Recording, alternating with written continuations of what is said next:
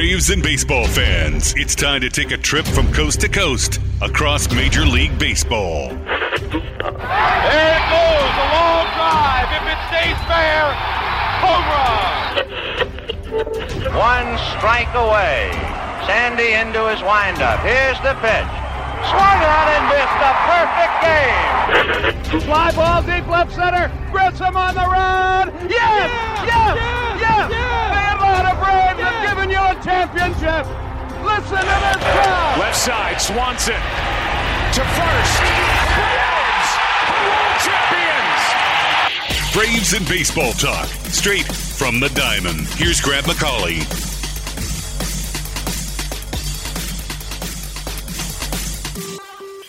Hello and welcome to another episode of From the Diamond. As always, I'm Grant McCauley, and we're closing out 2022, counting down the days to spring training, pitchers and catchers reporting in about a month and a half, and of course, the wheeling and dealing is not done across all of Major League Baseball. And in fact, the wheeling and dealing was not done for the Atlanta Braves as they sign another young player to an extension to continue to lock up the core of this team for the rest of this decade. Catcher Sean Murphy and the Braves agreeing late Tuesday night to a 6-year deal with a 7th-year option that could keep him in a Braves uniform through the year 2029. We got a lot to talk about when it comes to that and the ramifications of the Sean Murphy trade when it comes to the luxury tax for the Braves, as they have now crossed that first threshold, something that a lot of people spent most of the winter wondering about. Would that keep the Braves from making one more big move? The answer, of course, is no. Could there be more big moves around the corner? We're all going to find out, and we're going to talk about it all right here on From the Diamond, as I'm joined by Corey McCartney in just a moment.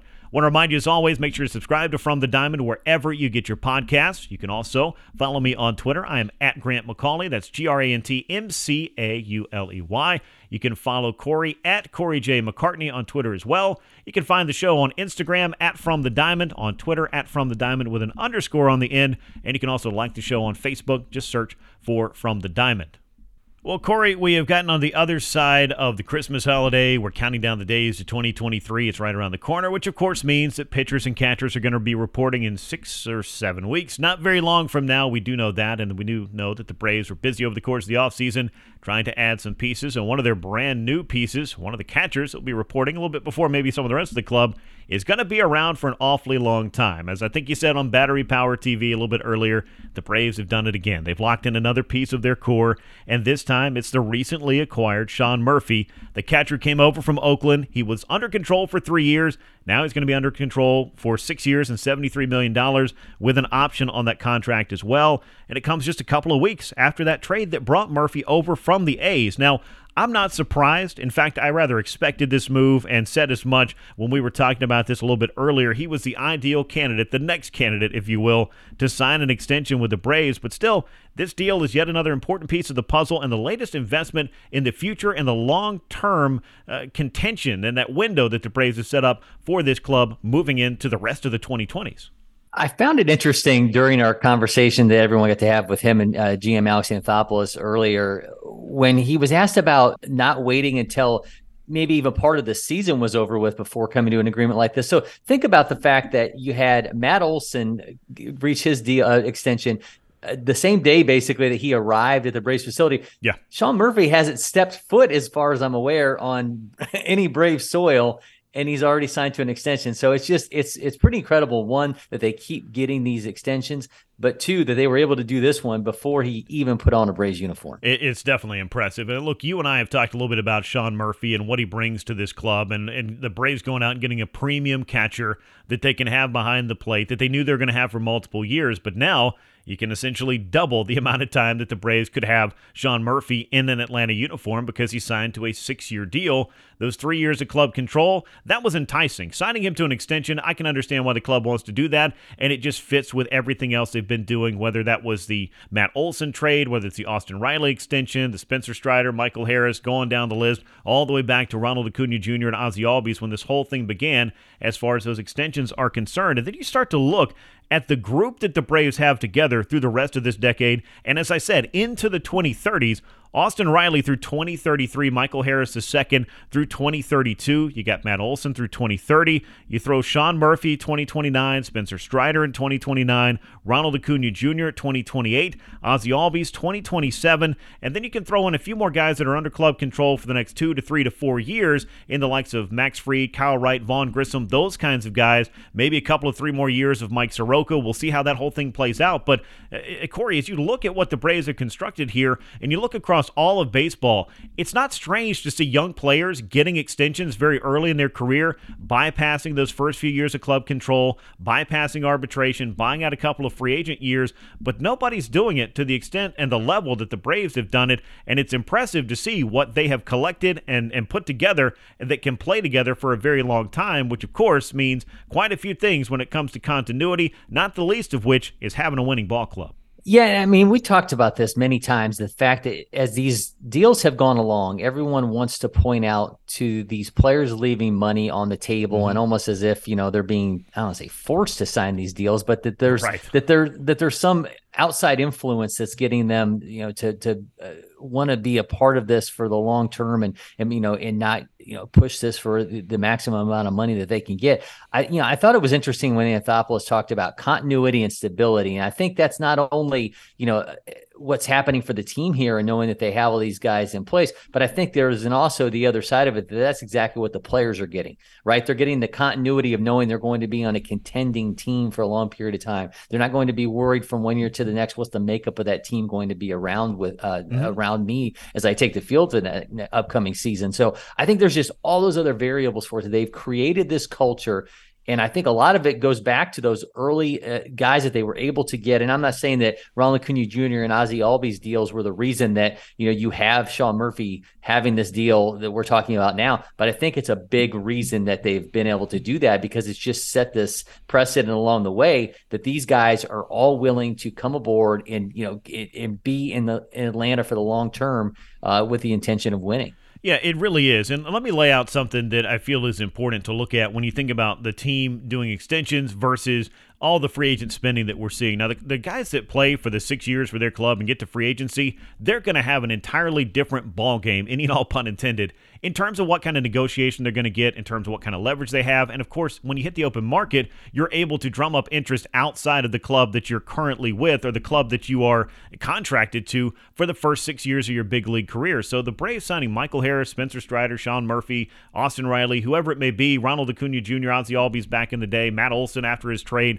all of those, these are different than free agent deals, quite obviously, and I think everybody has seen that. But in the case of, say, Harris and Strider, even Ronald Acuna Jr. back, signing an extension coming off his rookie season with essentially 120 games under his belt as a big leaguer, you're going to have 3 more years of club control where you're basically making the league minimum or close to it. Then you get into the arbitration process where you incrementally and very slowly, mind you, start to make a couple, $3, $4, $5 million, $7 million. Maybe you get up to that, $15 to $20 million in your final year of arbitration just based on what it has looked like in the past. That's not the kind of payday that we're talking about here. And in order to guarantee yourself the first contract, that first money, that's invested in you by this club, you forego a couple of those free agent years in order to lock that in and give yourself the opportunity to go out, hopefully in the prime of your career, say just in the case of Ronald Acuna Jr., and go out and get maybe an even bigger contract, whether it's with the Braves or somebody else. That's still very much out there on the table. But in the meantime, whether it's Acuna, Michael Harris, Spencer Strider, most recently Sean Murphy, whoever it is, they've had the opportunity to go ahead and get set up financially over the course of their career, not worry about arbitration, get incremental or in some cases very nice bumps over what would have been perhaps a league minimum salary for 2 to 3 years, and set themselves up financially moving forward into the future. And there is a certain amount of risk in that investment for the Braves because there is no guarantee that every one of these contracts is going to work out, that these players aren't going to get hurt, that they're going to, be able to perform. Now, would every single club that's looking on the outside of this think, oh, well, yeah, these guys look like sure things, they look like slam dunks? Well, yes, and that's why the club is enticed to give them these contracts to begin with. But there is, I think, a certain amount of risk in this partnership, but both sides have deemed it what's best for them, best for business, whatever you want to call it, and I think that that's why you see that. Now, if another club wants to go out and give a $300 million contract to a guy who's 1 or 2 years into his career, they can certainly do that, and that's certainly a great thing for the player.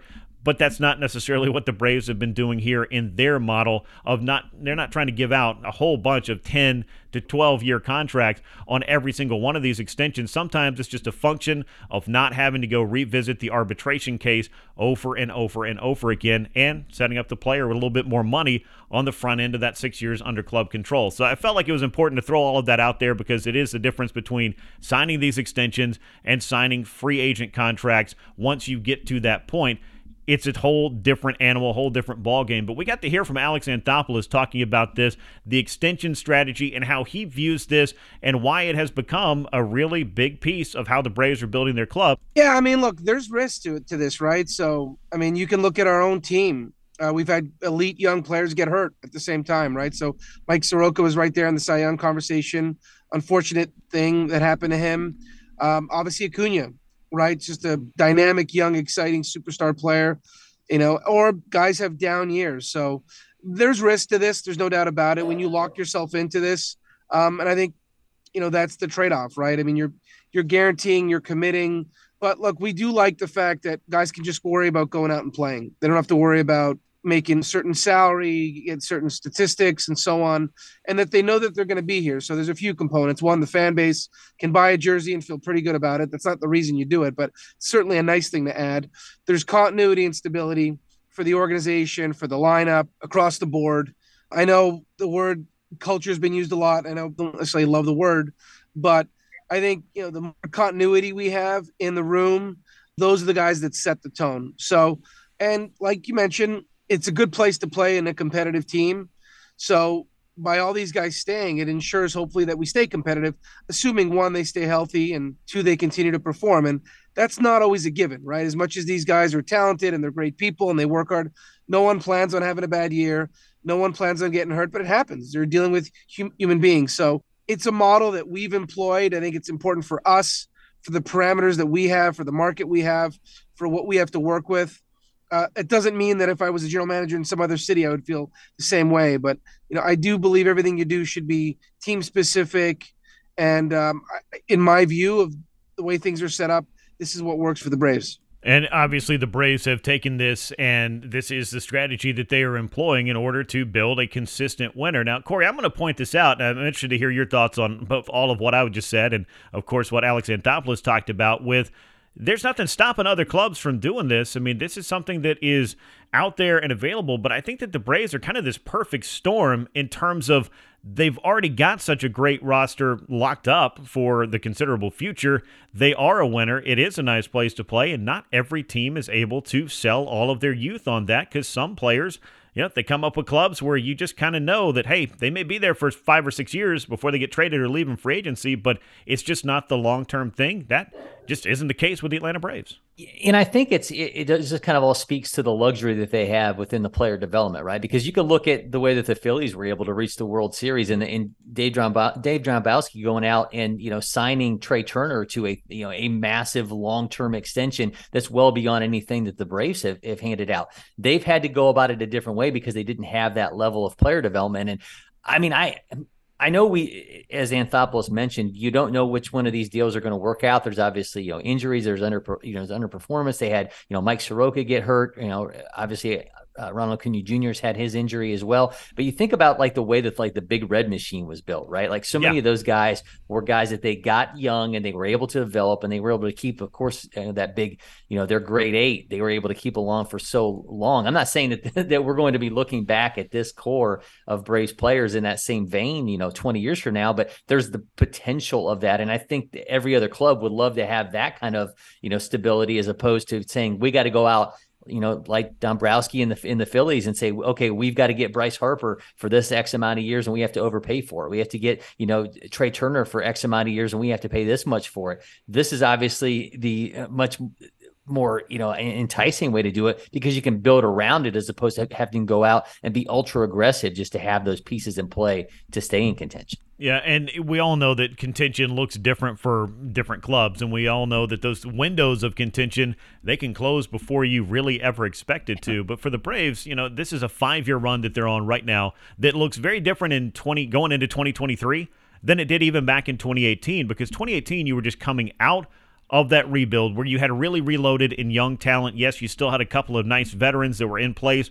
A lot of times the rebuild, you don't get to come out of that with a Freddie Freeman who's an MVP candidate who can kind of be the anchor of that club while other guys get themselves established at the big league level, whether that's Ronald Acuna Jr., Ozzie Albies, Mike Soroka, Max Fried, guys that were kind of coming through that rebuild, Dansby Swanson. A couple years later, you've obviously continued to supplement that with what this farm system was full of with the Austin Rileys. And then, you go out and make trades, your plans change, your roster looks a little bit different, but all of this has been, by and large, homegrown, and the real impetus on being able to draft, develop, sign, or trade for players that you want to have around for a long time is a big part of how the Braves have constructed this, and thus far, it has worked out pretty well. Now, Alex Anthopoulos also talked about these extensions and, really what the impetus is for this, and got into a little bit more, I think, of a deeper dive into why exactly the Braves are doing this and how exactly they view this in terms of roster construction. Take a listen to this. I mean, obviously people have been signing extensions for forever, right? But I think just when you look at, obviously we did Acuna Albies early, and then really this past, we did Matt when we acquired him. But I just think is maybe just as I've become more comfortable in Atlanta, I understand the marketplace, the division, everything else, you have to be fluid in these jobs, right? And as things have evolved and the roster and, as these guys before our eyes, we think they're going to be very good players. And again, there's no guarantees, and certainly they still need to go out and perform and stay healthy. But I've said this before too. I think it's important for a fan base as well. I talk about it. You guys asked me this, I think, when we did the Harris extension. What do you worry about the most? And it's the sustainability piece. I see how well the organization is being run. I see from, Derek Schiller and Mike Plant and obviously Terry McGuirk overseeing all of us, what they have going on the business side of the operation. And I feel like from a baseball operations standpoint, we have to pull our weight, meaning we have to put a good product out in the field every year, no matter what. And I think part of that is the sustainability piece. And we don't want to be in a position where we're talking about having to trade guys away because they're getting close to free agency or that we can't sign them. So I'd say more this summer, obviously we were more aggressive in getting guys signed earlier than I normally would have liked. I mean, ideally you want to wait as long as you can, get as much information, have guys play more, know more about their health and so on. But obviously there's a give and take to that. So, and I do think a lot of these guys do want to be here. And I think that means something. I think it comes across to the fans. I think it comes across to everybody that they enjoy being here. And that's a reflection of the staff, from SNIT to the coaches to the support staff, and obviously the fans as well. I've said this many times. It's a great atmosphere, no doubt about it. And the winning is a big part of it. So I just feel like, and I do think there's a part of me growing up a Montreal Expos fan, having seen a lot of players leave. I'm sure there's a little part of me that I know what it was like, that our good young players were getting traded away or that they couldn't keep them. So I think there's a small part of me that feels like, from a fan base, it's important to know that you could buy a jersey and these guys are going to be here for a while. Now, I think that's way more than lip service in terms of being able to invest in a jersey if you're a fan. And I thought that the Montreal Expos was a really interesting note for him to throw in there at the end, because I remember growing up watching the Braves in the 1990s and getting into that 1994 season, and it looked like the Montreal Expos were going to be the team to beat in 94, and it also looked like the Montreal Expos were a young, up-and-coming club that could be a real force in the National League East for a while to come. As the case was, that club kind of got dismantled. Larry Walker was traded away, whether it was Ken Hill, John Wetland, all these other players, of course, were dealt at different times. I mean, Vlad Guerrero did come up, so, they were able to replenish through the farm, but it was never viewed, I think, in the same way that club in 94 captured a moment that could have been something special for Montreal. And who knows, after the next decade in which that club ended up leaving Montreal and becoming the Washington Nationals, I mean, I guess that's the worst case scenario. I don't think the Braves have to worry about relocating if they weren't able to keep their club together. But I just thought it was kind of fascinating, because if there is a great example in the last 30 or so years of a club that really had all the makings of being something special and suffered from not being able to keep that whole team together and having to sell it off piece by piece by piece, painfully as it was, that's something that the Braves are cognizant of, and something that you don't have to worry about, because Michael Harris can come up, win the Rookie of the Year, and he's going to be playing for the club for the rest of the decade. That's a really nice thing to look at. And maybe this is something that was a point for earlier, but even when you have the young superstars that do get the major superstar money, sometimes the club's not very good at building around them. I mean, look what happened with Nolan Arenado out in Colorado. There's just no guarantee that there's one right way to win this, that players are leaving money on the table, and that's going to, hurt them in the long term, and then the club's not going to follow through with its commitment. There is a lot, I think, to the partnership of what the Braves have done with both signing these extensions and also trying to do their very best to put together a winning club that these players want to play for, in a city they want to play for, in front of a fan base that they want to play for. I guess what I'm saying, long story short, is the Braves have an awful lot going for them right now when it comes to building a sustainable winner. And obviously there's a lot of luck involved in this, right? I mean, it's about getting the right players in your system, the ones that, that reach those levels that your scouting and development, teams show you that these guys are going to be capable of. I mean, how many teams have we seen, put a lot behind young players and they fall flat? I mean, they've obviously lucked out big time that these guys have come up, they've performed, and then they've wanted to stay there and they were able to lock them up. It's just, it's a really special situation. And I hate to kind of trump out that, kind of in your feelings word there, special, but I think it's kind of hard to deny that that's a lot of what's gone into place here. And these guys, as Anthopoulos mentioned, they want to play there. They want to be there. And I think that all kind of goes into it. Yeah, there's a strategy in place that let's get these guys, and once we see, what they're capable of, let's lock them up, offer them these opportunities. And if they take them, then we've got these guys, for a long, long time. But I think a lot of it is also, this place that they want to play, and they all want to do it together, and they've come up and they've known nothing. I mean, if you're Austin Riley, you've known nothing but this group of guys coming up together, developing together, winning together. Why would you want to be anywhere else? Yeah, and that's the question I think all players kind of ask themselves. But then a lot of players, they never have that opportunity for the club to say, hey, how would you like to hang around for the next 7 years? Let's go ahead and hammer out a contract that is able to make that happen and is able to take that pay scale and kind of move it forward into paying these players. Because understand, I mean, this is, again, not a free agent contract. So is Austin Riley worth more than the $555,000 or whatever it was that he was making during his 2021 season? Well, of course he was, but that's just the pay scale of the younger players, and I think that's something we talked about a lot during the lockout and all the competitive balance, discussions that go on around the league is, well, the older players do get paid. The younger players, they kind of end up having some of their best years before they're able to get the opportunity to really get paid, and then you end up kind of paying for the past in a lot of different ways. That seems to have been kind of the paradigm of a lot of sports contracts, let's just be honest, but in particular in baseball, based on the level of club control that you have over players for the first 6 years. So it's an incredibly nuanced discussion, and I don't want to get lost in all the semantics and off into the weeds about every little thing about it, but it is the opportunity for these players and for the club to come up with an arrangement that allows them to get paid, as far as the players are concerned, a little bit before maybe they were scheduled to get paid, and then for the club to set up the opportunity to win and have the cost certainty that the Braves have gotten out of all of this as they attempt to put together a competitive club and continue to grow in payroll. Now, that's another discussion, Corey, that we've heard an awful lot about over the course of the last 3 to 4 months anyway, since those first comments started to circulate about a top 5 payroll for this club. We knew that was going to involve the luxury tax at some point, and that's something Alex Anthopoulos was also asked about as the Braves have finally stepped into what is a bit of uncharted territory for them, moving beyond that first luxury tax threshold. What does that mean going forward? Does it mean that they're done spending? What is the next move? Well, we're going to find out all of those things, but I thought Alex Anthopoulos' comments on all of this were quite interesting. Our viewpoint is we're more, from my standpoint, obviously the tax is a factor just in terms of the dollars, right? So my world, I look at it through the cash lens, right? So from a cash standpoint, with everything that we've done and these trades and so on, we're kind of in the same place. Even when you factor in we're over the tax, we're going to pay 20% on the overage. But again, it's 20% on the overage. It's not a significant amount currently. But we were never really focused on the tax specifically. So that wasn't, I have a payroll amount cash wise that I work with. That's where I'd say 99% of my time is spent. And if we go over the tax, and that means we're spending $1 million of tax or $1.5 million in tax or $2 million in tax, I'll just include that in my math of my payroll going forward. So I know it's a big thing maybe from a media standpoint, but from our standpoint, we pay attention to everything. but I'd say that the dollars going out the door in the current year are what I pay attention to. And I just have to bake that in if we're spending $1 million of tax or $2 million of tax and so on. So obviously, I'd said this before, we were always prepared to do it, and the right deal, this was certainly the right deal. And if the right deal presents itself again in the next week or month, we'll be open to doing it again.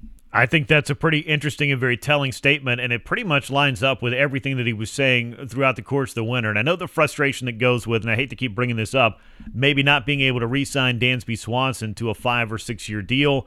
What he got with the Cubs at 7 years and $177 million, that didn't appear to be the right player and the right deal for what the Braves were looking at in terms of the overall player value that they saw, their valuation of Dansby. They weren't looking at $25.5 million a year, especially over the term of that contract, and feeling like that was a fit for them. And even if they do want to go over the luxury threshold, there's something to be said for the continued pursuit of the construction of the roster and the payroll that makes the most sense to them, not just simply overpaying to get a deal done to kind of put their money where their mouth is, that they will go over this luxury tax threshold, or that they will in fact become a top 5 payroll. I don't think that all these things were mutually exclusive, if that makes sense. Yeah, and I thought it was really telling, too, that he mentioned that they just take whatever they were going to pay for the overages, just kind of work that into the cash value of what they were going to have for the payroll for the upcoming season anyway. So, in the case of this year, when you're going to have them be at $239 million, which puts them, $6 million over the luxury tax, they take that, whatever that penalty would be, and just work that into what their payroll would be for the year anyway. So they're not really approaching it from the end of, okay, we have penalties. They're just taking it from the total cash value of how they approach payroll for the upcoming season, which I thought was kind of an interesting take on it. Yeah, I definitely did too. So I think the question that we've asked, if you're, just you and I, or if you're fans out there kind of looking at what the Braves are doing this winter, or maybe wondering why they're not doing more this winter, that question of can they spend more has been answered, and the answer to that is yes. Will they spend more? Well, I think the answer to that is probably. When they're going to spend more, Corey, I think that's really the question that you have to ask, and it could come at any time, honestly, because that's kind of the precedent the Braves have set. And I think there's another extension candidate that people are looking out there in the form of Max Fried and wondering, do you get to the point where, you wonder whether or not you can re-sign a guy who, has shown that he's, one of the top flight starting pitchers in all of baseball? Or are you going to get into a sticky situation like you've already seen happen with Freddie Freeman and Dansby Swanson? I think that's something that's going to be, playing itself out as well. But certainly there's the idea of in-season acquisitions and how that's going to impact that payroll too. But I think this was an interesting move with the Murphy deal, because people had waited to see if this team was going to tiptoe around that luxury tax, or if they were going to say, look, we've said that this doesn't matter. It doesn't impact our operating procedure. And I think this signing showed that it is not going to impact how they're going to operate as a club. Yeah, they were not going to let that change them into an avoidance of going over that particular threshold. And again, you don't get taxed on your entire payroll. You get taxed on the overage. So that's another important thing to think about. It's not like all of a sudden you're getting hit with something is such a far and away detriment to spending that you're not going to be enticed to go over it for the right player and for the right deal. And I think that the Braves certainly did that in the case of the Murphy contract. And you brought up something interesting that I brought up, talking on 92.9 The Game on Wednesday morning. The Braves have also, under Alex Anthopoulos, kind of had this overall vision that you don't have to spend all of your assets in the winter to make your club the best that it can be. You want to do everything you can to bring a unit together in spring training, and of course on opening day moving forward, that's capable of going to battle and winning on a given day and winning series and putting yourself in position to contend. But there's always been, I feel like, this little bit of, okay, we want to make sure that when we have to make our adjustment in season and when we need to supplement this club, that there's something out there to do that. And I think that over the last couple of years, we have seen the Braves take on the Raisel Iglesias contract, for example, in 2022. That was a pretty big get for the Braves in terms of the overall monetary value of a player that they were acquiring. We saw them also reinvent their entire outfield in 2021, which is something I honestly hope they never have to do again, and no club wants to be in the position of having to completely overhaul an entire position group in the middle of the season. Of course, that worked out pretty well for them in the end, but that is an outlier and not something that should be expected each and every year. But I bring all of those up to point out that when it comes time at the trade deadline to make the club better, Alex Anthopoulos has also done a pretty good job of supplementing that, and that's going to take resources as well. And I do think that's something to keep in the back of your mind if, in fact, there's not another big Braves spending move over the next 6 weeks leading to the start of spring training or before opening day. Yeah, and I mean, you're always going to have things that are going to change, right? I mean, it could be teams that thought they were going to contend and things start to fall apart and they start unloading pieces, and you're in a position where you can take on, contracts from those clubs. It can be the Dallas Keuchel signing where you're able to take a guy on in season and you're able to, somebody you didn't anticipate was going to be in your plans on opening day, and all of a sudden you're able to bring that guy into the fold. So I think the flexibility that they have and the understanding that, this is not by far a finished product in terms of what's on the field and what's on that final payroll. And outside of 2020, as you look over the last at least 4 years, going back to 2019, where you talked about the Dallas Keuchel signing, then the Braves went out, they traded for Shane Green, they traded for Mark Melancon.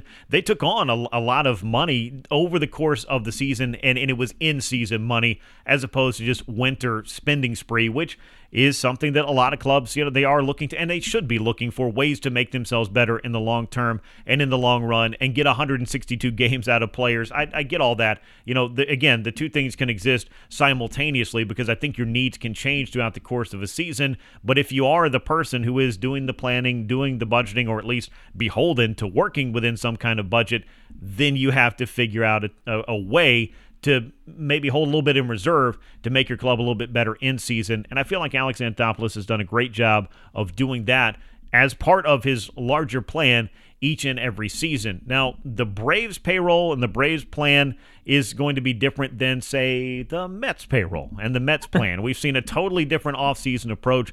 The Braves have not been breaking the bank with free agent dollars that have been spent. The Mets have been doing exactly that. In fact, they may have bought some banks in order to just create an all-new, a system of paying for the biggest payroll in the entire sport. And who's to argue with the results thus far, because we don't know how it's going to play out over the course of a season, but we know they were able to identify some really great players to supplement their roster, to make up for some losses that they have suffered over the course of the offseason, to keep some of their players in-house and keep them from going other places. It's a different-looking thing, a different-looking approach to overall roster building, but again, both of them could and can be successful, and we're going to find out over the course of 2023 and beyond with some of the deals that have been signed. But the Mets, their spending and their way of doing it, Corey, and as we've seen with clubs that have gone out and, air quotes, won the winter, it does not guarantee that you're going to be the last team standing come the final week of October or that first week in November. Yeah, and we were obviously all talking about this Carlos Correa deal for the Mets that hasn't even been finalized yet as these medical issues continue to hold things up. But you can say, you go out and win the winter, but we don't even really know what that means in terms of the Mets. But I will say, the way that the Mets have spent, and certainly they're trying to get themselves to the point where they can, be a little bit more like the Braves are in terms of having a farm system that supplements what they have within that major league roster. They're spending to basically get themselves to the point of feeling that they're a World Series contender and then build those younger pieces around that. But I mean, obviously we've never seen a team spend $800 million on free agents in 1 month. Obviously they are going all in on trying to deliver a championship that's been a long time in the making. And as much as we talked about Alex Anthopoulos understanding the past to present what he does in the future, we know Steve Cohen is a long-suffering Mets fan, is trying to do exactly that and deliver a championship. Yeah, he certainly is. And again, I think that spending in this sport, it's important to see maybe the precedent being set, even though this is uncharted territory. Because again, a year ago, we were sitting around a lockout where it felt like by and large, the 30 owners, maybe with Steve Cohen as the outlier, were trying to point out that maybe there are reasons why we shouldn't really be investing and spending all this. And it goes beyond just Steve Cohen spending over the course of this winter. The money is out there. We know that the revenues in the sport are out there, and we know that the on-field product is what people are paying to see. So I think it's important to show over the course of this offseason that out there in free agency, these deals are out there. Clubs are interested in winning. Clubs are going to spend. I think it said more about needing to entice some of the bottom third of the league to start doing a little bit more spending than it is about trying to keep the top 10 teams in the league from doing too much spending. But that may be a subject for another podcast or another time. You brought up an interesting name in Carlos Correa, and we know this has been quite the saga. 2 $300 million contracts in one offseason for one player is something I've never seen before. In fact, I've never even heard of anything like that before. The first one was with the Giants. That one fell through because of medicals and because of concerns about a previously fractured ankle or leg that Correa suffered 8 years ago, Corey. Now it seems like that's a sticking point in the negotiations with the Mets, or at least in finalizing his contract with the New York Mets, which still may happen. There may just be some language that has to go in there, but clearly this has been a red flag for now two different teams. This Correa saga is something that, if he does sign and ends up in New York, we may end up just not really thinking about this too much at all. But again, if you're a club that's putting $300 million into a player and you're worried about his long-term viability, this is a conversation that's going to happen, and both sides are going to have to be satisfied, it looks like, before somebody's ready to truly sign on the dotted line, even if they get dressed up and jump in the car to go to their own press conference. Yeah, and reports are that Correa is not interested in opening back up any of the negotiations within this deal in terms of adding language that would cover the Mets if this pre-existing condition ends up costing him time on the field. I wonder if ultimately it just becomes, let's throw a few $1 million more into that, and you are able, and then you're maybe a little bit more willing to take on whatever language needs to be added to the deal. But look, I mean, it seems so weird because we didn't hear about any of this with the Twins, right? Like they signed him. We didn't hear anything about it. It obviously only comes out with the Giants and now later with the Mets. It's crazy to me that you get to this point where, we've gone through this whole process. These deals are agreed upon, and then you find out that much further down the line, because if you're the Giants, you had to then scramble and go out and, get Michael Conforto. If you're the Mets, what do you do if you can't agree to something with Carlos Correa? There's nobody out there that's going to change the complexity of this team the way that they felt like adding Correa was going to do. So, I mean, this really puts them, I think they're almost in a more dire situation with this than Correa is, because Correa can go to 28 other clubs, assuming the Giants are out of this, and find another job. The Mets are not, they don't have any other fallback. Yeah, they don't. But then again, I kind of look at this as one of those, I don't know that the Mets ever expected to sign Carlos Correa necessarily. Of course, I cannot speak for Steve Cohen and the level of spending that he's done. Clearly, he's setting a precedent that if he does decide that he wants a player or an asset to be added to this team, that he's going to go out there and find a way to get it done. I think that Correa made some comments in season from what I was reading about a hard slide that he had that had his leg feeling some kind of way, like a strange like vibration or something that he was feeling, but he didn't miss a lot of time, and he certainly wasn't on the injured list because of chronic leg injuries over the course of his career as a big leaguer. So it's interesting that this has become such a sticking point. And yeah, the Twins did sign him to a big deal, and this did not come up. But what was the max of that Twins contract? It was 3 years, right? Really, it was a glorified 1-year contract if the way things played out, that he could opt out of that deal. I think that maybe one of the reasons why we look at this through a different lens for the Giants and now for the Mets is that at 1 year, we say that there's no bad 1-year contract. The Twins weren't worried about it as much if they could get Correa to come in at 27 years old, whatever he was last year, and come in, have a big year, maybe be enticed to stick around in Minnesota for a couple of more years. They weren't guaranteeing him the next decade plus, and I think that might be the line of delineation between what the Twins did and maybe why they weren't as concerned about this, and perhaps why the Giants and now the Mets are a little bit more concerned about this, because you're talking about 10 plus years. Well, I will say that there's a report that the Twins did offer him 10 years at $285 million. Well, there you go. If you approach it from that end, maybe the Twins weren't even going to go to the links with the physical that the Giants and the Mets did because they already knew the product. So maybe if he had stayed in Minnesota, we never even would have known that this was any kind of an issue, because they would have already, been in line with whatever, they had on the books on him. But certainly I think the fact that we're talking about 13 years and 12 years does change the parameters of a little bit. But I think a lot of it has to do with just a new set of eyes being on him. Yeah, well, a lot of eyes have been on Carlos Correa's medicals, and clearly we're waiting for this all to play out. But as usually happens when you drop a podcast, count on some news happening within the first 24 to 48 hours. And I'm sure the Mets would breathe a sigh of relief, and Carlos Correa would breathe a sigh of relief if, in fact, they can get this deal done, signed, and delivered and finished as they look to open up 2023, not thinking about this kind of thing and not having it hanging over their heads. I'm fascinated to know if this deal does not work out, what exactly Carlos Correa does. He has the biggest and best agent in the game that you can have in Scott Boras, who has been able to drum up a couple of $300+ million offers. But I would just have to wonder, could you do it a third time? And at that point, is that club not going to maybe see the same stuff and have the same series of questions? This is, again, some uncharted territory in free agency. I've just never really encountered anything quite like this, and I'm really wondering, if, in fact, this is going to work out with the Mets and we just never hear about it again, or if this is something that's just going to drag on and going to be hanging over Carlos Correa's head for the foreseeable future. Well, I think the A's are having their fingers crossed that if every team gets a look at him and it drops down by a year and about $20 to $30 million each time, they might end up getting getting him for a season for about $4 million. Well, I don't think that that's going to be the outcome of all of this, but you and I will be sitting along and watching to see if this Correa deal gets done. And we just happen to know, regardless of whether or not he ends up signed, sealed, and delivered for the New York Mets, that the Mets are a very good baseball team, and they're going to be a very big rival for the Braves in 2023 and moving into the future. It looks like that the bank vault is open for business, and Steve Cohen is happy to dole out those contracts and keep his players up there in Flushing for as long as he possibly can. So, Corey, we'll continue to talk about this and all the hot stove stuff moving into 2023. It's been a great time all year long, and I look forward to doing it next year as we count down to spring training. Yeah, man, can't wait. Weeks are ticking away. Well, that'll wrap things up on this episode of From the Diamond. As always, we appreciate you spending your time with us. It's been a great year in 2022, both here and on Battery Power. Make sure you're subscribed over there on the YouTube channel, and make sure you're subscribed to From the Diamond wherever you get your podcasts. You can just search for the show, find it there, leave us a rating or review. If you like what you're hearing, please be sure to share it with a friend. We appreciate all of that. It helps the show grow, and we certainly love talking about Braves and baseball with you each and every week here on the show. Make sure you follow me on Twitter at Grant McCauley is where you can find me. You can find Corey at Corey J. McCartney, the show at From the Diamond with an underscore on the end.